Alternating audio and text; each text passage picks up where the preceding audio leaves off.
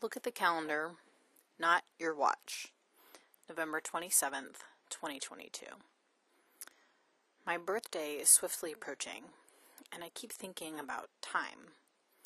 I'm pondering how things happen and when, so it seemed only fitting to recycle this post from October of 2018. I have yet to see the man mentioned in this post again, but it's a nice story regardless. Enjoy.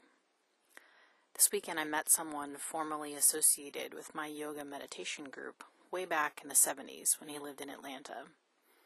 It may not seem especially remarkable, but it's literally never happened to me before. I've met people who had some exposure to it, but not people who engaged with the practices and then drifted away. My yoga meditation group, while worldwide, is small, and the chances of affiliation with it coming up in the first conversation with someone at a party is unlikely. I grin thinking about the encounter from this weekend because it reminds me the universe is not random and chaotic. There is an order and intelligence at play, of which I get glimpses sometimes. I take comfort in believing order and intelligence reign because there are a lot of things going on in the world and in my life that I don't understand, that I wish were different. There are certain elected officials I wish weren't in office. There are certain policies I wish were abolished. I wish my body reacted differently to certain foods. I wish I didn't have certain ailments. And when I spent all my time wishing things were different, while also working to change them, I get frustrated and feel like I'm beating my head against a brick wall.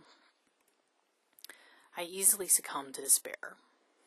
When life throws a little magic, a little synchronicity my way, hope flares up again, and I'm reminded that perhaps I'm unable to see the whole picture.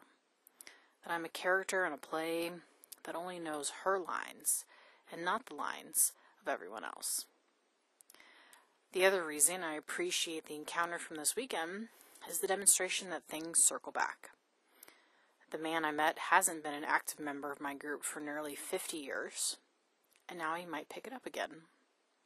In my mind, if something doesn't happen in the short term, it will never happen. I have big dreams, and at the moment it seems like I'm veering away from them. I feel sad about that because these dreams are near and dear to my heart.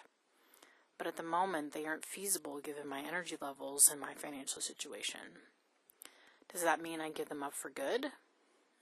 Intellectually, I understand the answer to that question is no. I see many models in society of people who accomplish things later in life.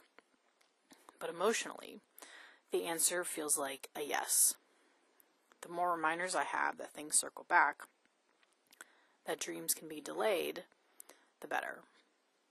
My spiritual teacher says that whatever happens in this universe of ours is nothing but an expression of cosmic desire or cosmic will. When a human desire and his desire coincide, then only does the human desire become fruitful. Otherwise, it is a sure failure.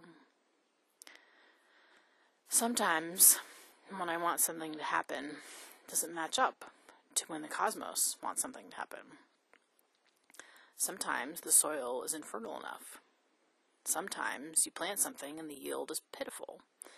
But after adding nutrients to the soil, the yield is plentiful. I'm reminded here the universe is playing a long game. My recovery mentor says, you're looking at your watch, while higher power is looking at the calendar. My part here is to have patience, trust, and faith in the timing of things. I dream of a world where remember the universe has a long-term plan, while many of us only think in the short term. A world we recognize if we're not ready for something just yet, it will circle back to us if it's meant to be. A world where we realize instead of looking at our watches, we should be looking at our calendars. Another world is not only possible, it's probable.